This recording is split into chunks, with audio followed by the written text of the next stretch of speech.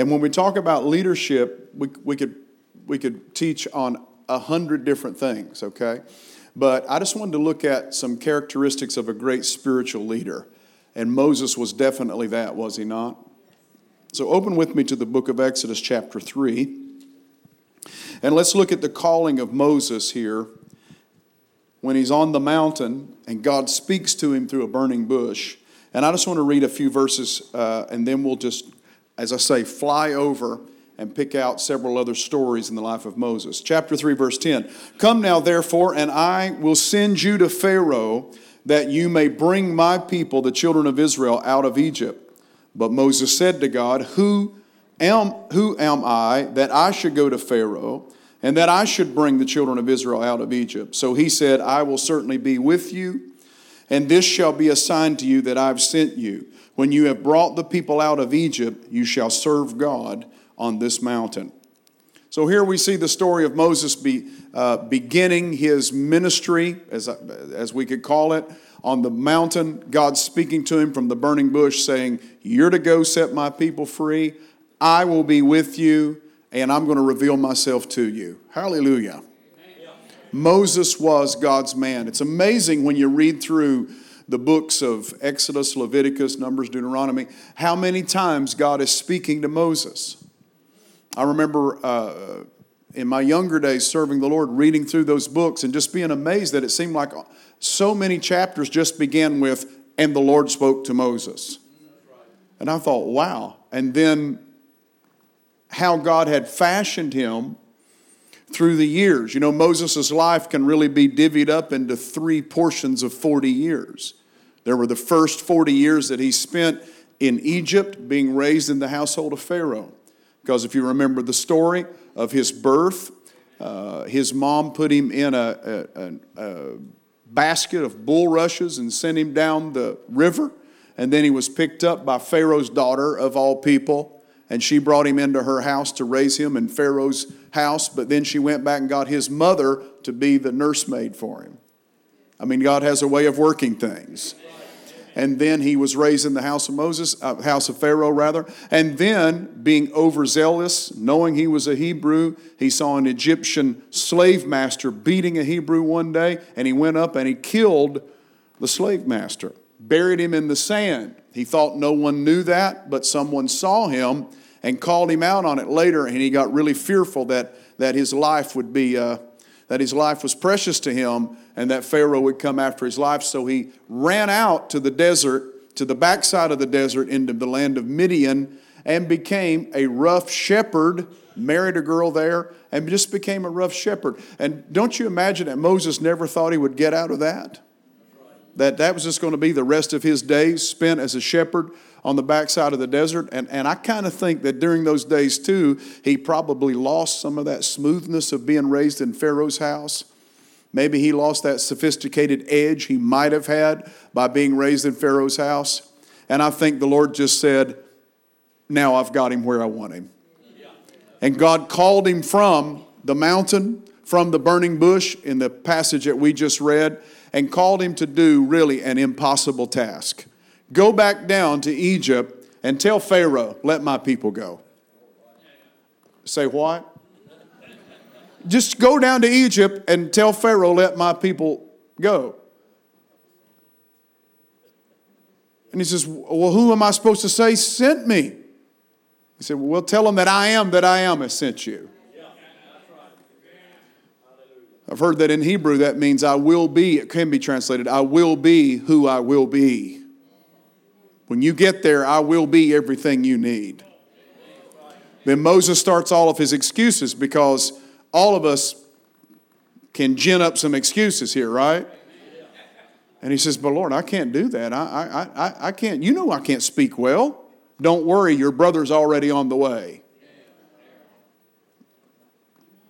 And they walk through this excuse and response scenario until finally Moses just says, okay, I'll do it, you know. And he walks down to confront probably the greatest leader of the ancient world at that time, one of the strongest armies and nations of the ancient world at that time, and all he has in his hand is a shepherd's staff. Somebody say, wow. Let's say that backwards. Wow. Exodus chapter 14. And Moses said to the people, here they come out. He leads them out of bondage, leads them all the way to the Red Sea. And as they're standing at the Red Sea, Moses says to the people in verse 13, do not be afraid, stand still and see the salvation of the Lord, which he will accomplish for you today. For the Egyptians whom you see today, you'll see no more again forever. For the Egyptians will be toast. The Lord will fight for you, and you shall hold your peace. And the Lord said to Moses, why do you cry to me? Tell the children of Israel, go forward, but lift up your rod and stretch out your hand over the sea and divide it. And the children of Israel shall go on dry ground through the midst of the sea. And I indeed will harden the hearts of the Egyptians, and they shall follow them. So I will gain honor over Pharaoh and over all his army, his chariots and his horsemen. Then the Egyptians shall know that I am the Lord, when I have gained honor for myself over Pharaoh, the chariots, and the horsemen. So here we see him again in an uncomfortable leadership position. Pharaoh's army behind him, Red Sea in front of him. What does he do? He cries out to the Lord, stretches out the rod, and the seas part all night long, the Bible says. The wind blows, and all night long those seas part, and they create a wall of water, and the Israelites go through. Some have estimated as large as 2 to 3 million walk through there. Pharaoh's army follows them, and the sea walls come crashing down and completely destroy and drown the Egyptians. Some scholars have said, well, the Red Sea was only about ankle deep during that time, so it wouldn't have been a tremendous miracle. And one man responded and said, no, that's a greater miracle. Because if ankle deep water can drown all of the armies of Pharaoh, then that was a greater miracle. But in these instances, we see Moses as a great leader. He's a reluctant leader. I think it was Aristotle who said what you want first in a leader is somebody who doesn't want to be a leader. It's called a reluctant leader. And sometimes God calls reluctant leaders. Calls someone up who really is like, I don't think I can do this. And they have the humility to lead. And the humility to say, God, if you don't show up and help me, I can't do this. I think what's dangerous sometimes is someone who says, yeah, I got this covered. I can do it all. God wants a humble leader. He wants a person who's totally dependent on him. That's who Moses was. Leadership is interesting. I'll give you a few definitions of leadership here. Oswald Sanders said leadership is influence. It's the ability of one person to influence another. Robert Clinton said the central task of leadership is influencing God's people toward God's purposes. And then the definition I like the best is from Henry Blackaby, who wrote Experiencing God, that famous study, it came out in the 90s. He said spiritual leadership is moving people onto God's agenda. Moving people onto God's agenda. And you may be sitting here today thinking, well, I'm not a leader, Brother Hans, but I'm going to challenge you on that. I think all of us need to grow in our leadership. Because, number one, you have to lead yourself. Whatever you're doing in life requires leadership. Number two, maybe you're a mom or you're a dad. You need to lead your families better. We all need that, right? Or maybe you have a job where you're working under an employer and you need to be a better leader for them. Or maybe you are the employer. Or maybe you have a position in the church, or you're volunteering in the church or in some community organization. We can always grow in our leadership. And so I think we'll look at Moses' life and see some areas where we can grow in. Moving people onto God's agenda is what a spiritual leader does. Isn't that what a mom or dad is trying to do? Move their kids onto God's agenda for their lives. If you're married, you want to move your marriage relationship onto God's agenda for your life and for your marriage. If you're a business owner, you want to move your business onto God's agenda, really. We've made too much of a separation between the world and the church, and we haven't integrated those two things enough. And, if you're leading a business, let it be God's business. Let it be God's work. Move it onto God's agenda. That's what great leaders in the Bible do. Think of Josiah. King Josiah, who in the midst of a totally backslidden and depraved Israel, discovers the law of God in the temple, reads it, and leads one of the greatest reforms in the history of Israel.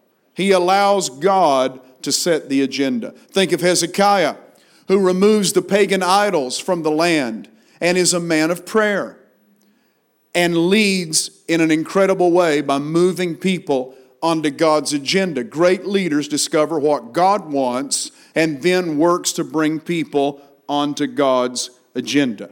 There are some precursors here about Moses' life. The Bible says he was humble. He was the meekest man on earth. That doesn't mean people could run over him. It just means he knew who was in charge above him. You know, the New Testament Greek word for humility means being under. And I think a true definition of being humble is understanding that you're under the authority of God or someone else. He was also incredibly obedient, as we saw in that passage in Exodus chapter 3 or Exodus chapter 14. He did what God told him to do. He was obedient. Doesn't mean he didn't question it. Doesn't mean he didn't wrestle with trying to figure out how he's going to do it, like we all will. But he ultimately obeyed what God asked him to do, and for that he's a great leader. But I'm going to give you 3 characteristics of Moses' life that are great characteristics of all spiritual leaders. And they're very simple, and maybe you haven't thought about these before. But first of all, great spiritual leaders are teachable. Great spiritual leaders are teachable. I'm going to say this, great leaders are teachable. If you know it all, we can't help you anymore. You might as well go on to McDonald's and go home. If you know it all, I can't help you. But if you are teachable, then God can use you, God can show you, God can grow you. In Exodus chapter 18, something happens. He brings the children of Israel out of the wilderness, brings them out of Egypt rather, into the wilderness. And instead of going directly to the promised land, God leads them into the heart of the desert. Because God wants them to go learn His laws and learn how to worship Him and establish a new society based on God's leadership. It's going to be a theocratic nation. And so He leads them into the heart of the desert, and He goes back to Midian where he was living as a shepherd. And there he encounters visits his father-in-law, Jethro. And Jethro sees how hard Moses is working. That Moses is judging cases and deciding people's issues. And so people are coming to him all day long, and it's wearing Moses out. And Jethro comes up to him and he says, "You're not doing well here. You're not doing good. But what you should do is you should delegate the things you're doing and set up captains over thousands, over hundreds, and over tens. And divvy up the work, and you handle the big cases." And you know what Moses said? "Father-in-law, I love you, but you don't know what you're talking about. I'm the man, and I've got it all together, and I understand everything." No, Moses didn't say that. Moses said, "Yes, sir, I will try that, and we'll see what happens." He sets up captains of thousands, and captains of hundreds, and captains of tens. And God sets up this society in a way that they can all share the responsibility, and Moses can live to be an old man so he doesn't wear himself out. Amen. That's a man who is teachable. If you're going to be a great spiritual leader, you have to be teachable. And to be teachable, you need to deal with the pride issue.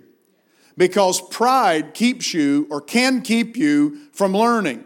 The Bible says in Proverbs chapter 26, "Do you see a man who's wise in his own eyes? There is more hope for a fool than him." If you're proud, you can't learn anything because you've already figured it all out. Leaders are lifelong learners. They don't just go and get a certificate and think, "I'm done learning." No, leaders learn over the long haul. Warren Bennis said, it's the capacity to develop and improve their skills that distinguishes leaders from followers. Gail Sheely says, if we don't change, we don't grow. If we don't grow, we are not really living. Because growth demands a temporary surrender of security. It may mean a giving up of familiar but limiting patterns, safe but unrewarding work, values no longer believed in, relationships that have lost their meaning. As Dostoevsky put it, taking a new step, uttering a new word is what people fear most. The real fear should be the opposite, of course. You really should fear being stagnant. You really should fear never growing in your life. You really should fear going to the grave and not doing all that God's placed in your heart to do or getting to the capacity that He has for you. Is anybody in this church this morning? You should be changing. The church should be changing. We hold on to doctrine and we hold on to our strong beliefs, but we shift and we change and we grow and we innovate. Why? Because that's what God does. He moves us along on His agenda to grow and grow and grow and grow. Can somebody shout amen? Amen. John Wesley said something one time that is scary for me. But he was one of the greatest leaders in Christian history, in my opinion. He said, once in every 7 years, I burn all my sermons. For it is a shame if I cannot write better sermons now than I did 7 years ago. That's a leader who knows he's growing. He knows he's growing. He knows he's getting better. He knows he's learning more. Great spiritual leaders are teachable. Second thing I see in Moses' life is he's a prayer warrior. He is a praying man. And great spiritual leaders pray. Great spiritual leaders know how to pray. First, they pray to hear God's voice. God, tell me what to do. I need your direction. And then secondly, they pray for others. This is what Moses' life was filled with. Having encounters with the Lord. God, show me what you want me to do. Speak to me. And then secondly, interceding for the people who he is leading, who sometimes were absolutely obstinate, absolutely rebellious. Even at one point, he's praying for them after he learns they will never enter into the promised land. And he still leads them and still intercedes for them. That blows me away. Because most of us would probably be like, they're not going in, Lord? Okay, well, I'm leaving then. And just walk. But he didn't do that. He prayed for God's direction, and he prayed for them. Listen to this. 7 crucial moments at which Moses prayed. At the Red Sea, as we read in Exodus chapter 14. When Israel had no water in Exodus chapter 17. When Israel worshiped the golden calf in Exodus 32, he intercedes for them. After the golden calf incident, when God told him, I'll raise up a nation through you, in Exodus 33, he prays. When the people complained, in Numbers 11, he prayed. When Aaron and Miriam, his brother and sister, challenged his authority, he prayed. When Israel rebelled against God's plan and said, we can't take the promised land, even though God said we could, Numbers 14, he prayed. He went to God in prayer at the crucial moments of his life. He went to get God's agenda, and he went to pray for others. You know, Jesus shows us how to pray as well, doesn't he? Luke chapter 6 said it came to pass in those days as Jesus went out into the mountain to pray, he continued all night in prayer to God, and when it was day, he called his disciples to himself. I think it's interesting. Jesus was the Son of God. He knew the thoughts and hearts of men when they would come to him. But even Jesus spent all night in prayer before he chose his disciples. If Jesus spent all night in prayer to choose his disciples, how much more should you and I pray about God's direction in our lives and major decisions that we're making? Jesus said in John 5, he said, I say to you, the Son can do nothing of himself but what he sees the Father do. For whatever he does, the Son does also. Jesus realized, I'm doing nothing unless I see the Father doing it. I'm waiting on his lead. And he was the Son of God. Nonetheless, he prayed and sought God's voice. Great leaders pray for others. Jesus goes into the garden in John chapter 17, and there he prays for his disciples. And there he prays for you and I, all who would follow him in the future. And he prays for unity, and he prays for us in the garden. interceding for God's people, and praying to hear God's voice. Exodus chapter 32, listen to this. The Lord said to Moses, I've seen the people, and indeed it is a stiff-necked people. Now therefore let me alone. Let my wrath burn hot against them, and I may consume them, and I'll make you a great nation. After they had sinned, worshiping a golden calf that they had created because Moses was gone away for too long, the people started worshiping a golden calf, and God says, back out of the way, Moses. I'm going to destroy them all, and I'll raise up a nation out of you. What does Moses do? He pleads with the Lord. And he said, Lord, why does your wrath burn hot against your people whom you brought out of the land of Egypt with great power and with a mighty hand?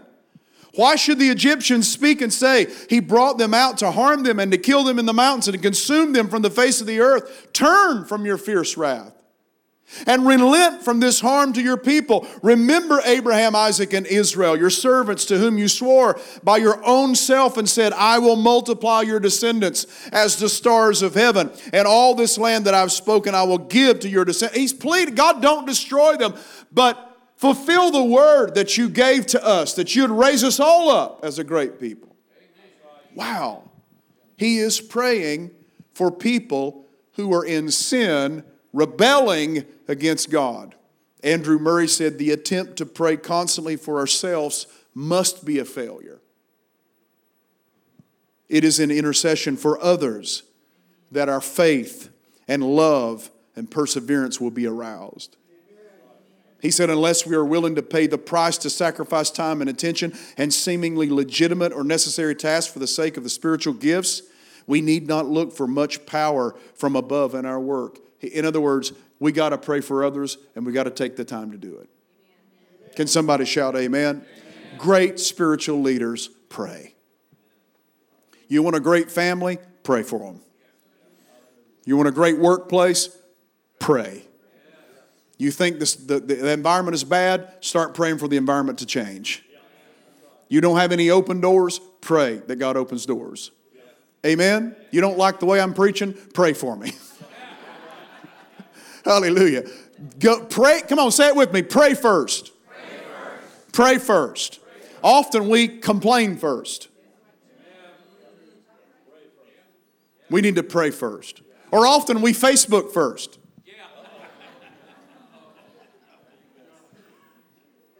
Pray first. Come on, shout it out. Pray first. Often we get on the phone first. Pray first. Pray first.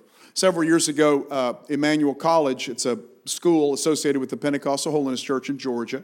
I've spoken there many times. A wonderful college. They got into a real dire situation financially several years ago. And there was a man there who had worked as a professor and worked as the leader of the group that does traveling and singing called the Emmanuel Singers. Ron White is his name. He's a wonderful man. He's been here.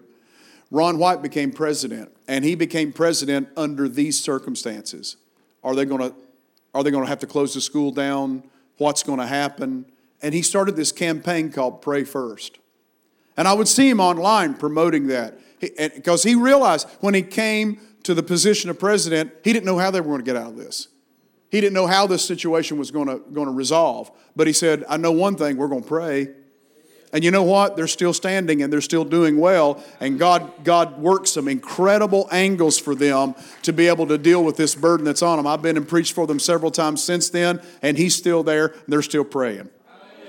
Come on, say it with me. Pray first. When you receive a bad doctor's report, pray first. I'm telling you, I love the medical professionals, and a lot of them are in my family, but pray first before you agree to procedures and surgeries. So just pray first. Pray first. Come on, somebody. Come on, can you shout hallelujah? When you receive a bad financial report, pray first. Because if you commit it to God first in prayer, God can do some stuff and start working some stuff for you. We say, well, God's doing that anyhow. Well, I don't know. I think God wants to see faith arise in our hearts. and wants us to call on His name. And when we do, He says, there we go. Now that's what I want. And He gets in motion doing what He maybe would not do without us praying first. Come on, somebody shout hallelujah. Punch your neighbor and say, pray first. Punch him again, say, stop complaining to me and pray first. This is good stuff. Third thing I see here in Moses' life is that great spiritual leaders have a passion for the presence of God. Great spiritual, you can be a great leader and have no passion for God. But if you want to be a spiritual leader, you got to have a passion for His presence. And I think as mothers, as great Christian employees, Christian employers, we all need to be great spiritual leaders. Can somebody say amen? We need a passion for His presence. There's nothing that replaces that. Several years ago, let's talk 25 years ago, I went to a seminar done by some Baptist church growth guys.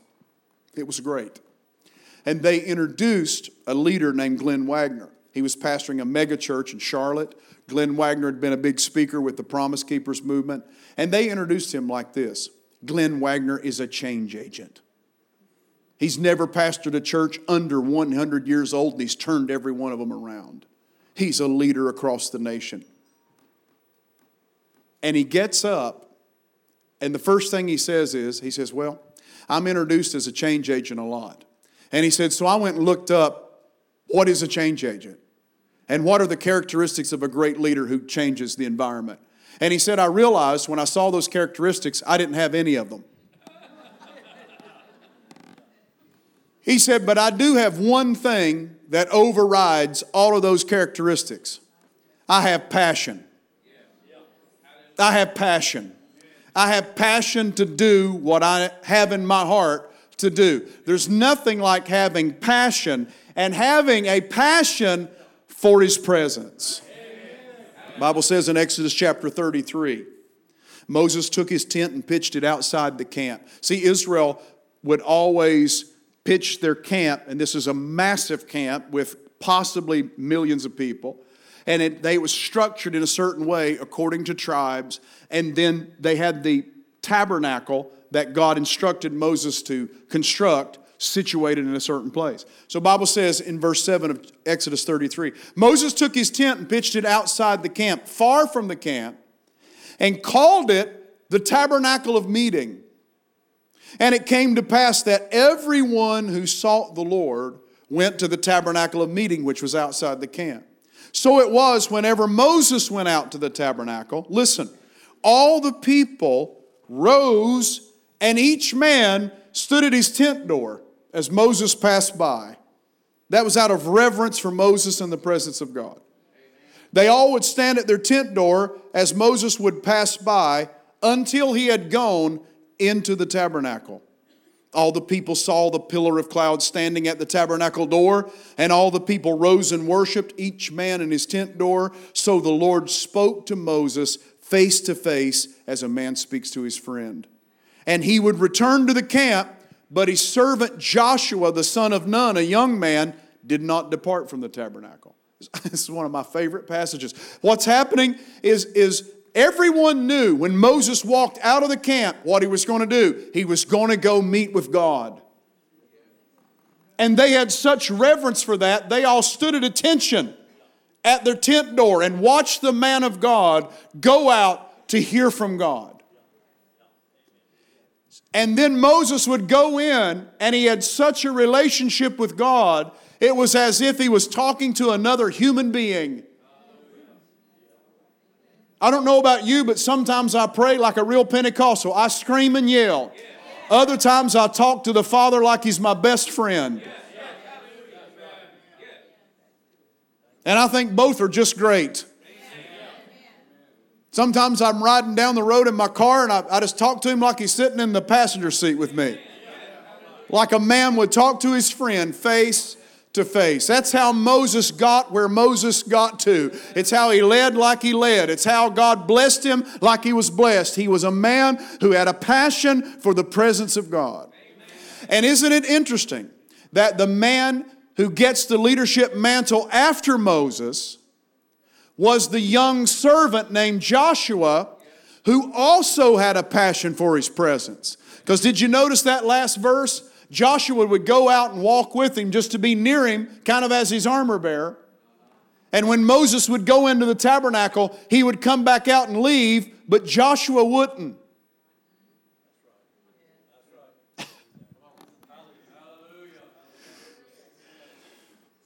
Even though maybe he didn't have on him at that time what Moses had on his life, he loved it and he wanted it.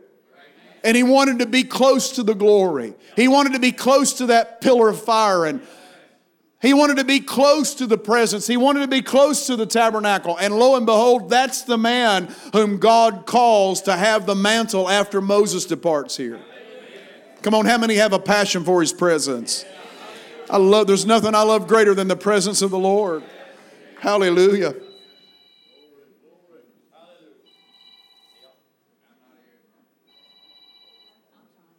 Then in Exodus chapter 33, verse 12, Moses said to the Lord, "See, you say to me, bring up this people, but you've not let me know whom you will send with me. And you've said, I know you by name and have also found grace in my sight. Now therefore I pray, if I found grace in your sight, show me your way, Lord, that I may know you and that I may find grace in your sight. And consider that this nation is your people." And God says to him, "My presence will go with you and I'll give you rest." And Moses says, if your presence does not go with us, do not bring us up from here. God, if you're not going to go with us, I don't want to go. If your glory and your presence does not come, I want no part of it. I'll just stay right here. That's the heart's cry of a true spiritual leader. God, we're seeking your presence. We constantly want to be where you are. And then he asks this audacious ask. He says, Lord, please show me your glory. Show me your glory. And God says, I'll make all my goodness pass before you. And I'll proclaim the name of the Lord before you. And I'll be gracious to whom I will be gracious, and I will have compassion on whom I will have compassion. But he said, you cannot see my face, for no man can see my face and live. The Lord said, but there's a place by me, and you stand on the rock. And so it shall be when my glory passes by, that I'll put you in the cleft of the rock, and will cover you with my hand. And while I pass by, there I'll take away my hand, and you'll see my back, but my face shall not be seen. No human being can see God in all of His glory and live.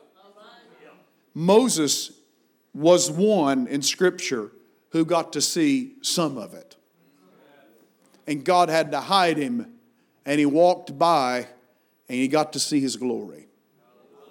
I think it's interesting that when Elijah is running from Jezebel, he goes back to the same place where Moses saw the glory of God. I think Elijah knew, if I can just get back to the original place where the man of God who led us out saw His presence, maybe I'll be all right if I just get back there. It's another sermon for later, Hans. Thank you very much. I want to be in His glory. I want to live in His glory. I want to finish my days in His glory. I want to have the testimony that Hans lived in the glory of God. That Hans was a man of God's presence. That he wanted God's presence. If nothing else. Notice this. I love this passage so much. In 2 Peter. This is the end of Peter's life probably. It's the last book Peter will write. Peter was, of course, the disciple who was arguably closest to Jesus. And he writes 2 Peter as this is, let's just say it's his epitaph. It's what he wants on his tombstone. And here's what he says in chapter 1 verse 16. For we did not follow cunningly devised fables when we made known to you the power and coming of our Lord Jesus, but we were eyewitnesses of His majesty. He said, this is what I want you guys to realize. We're not dreaming all this up. This wasn't a fable. It wasn't a fairy tale. But I saw His glory.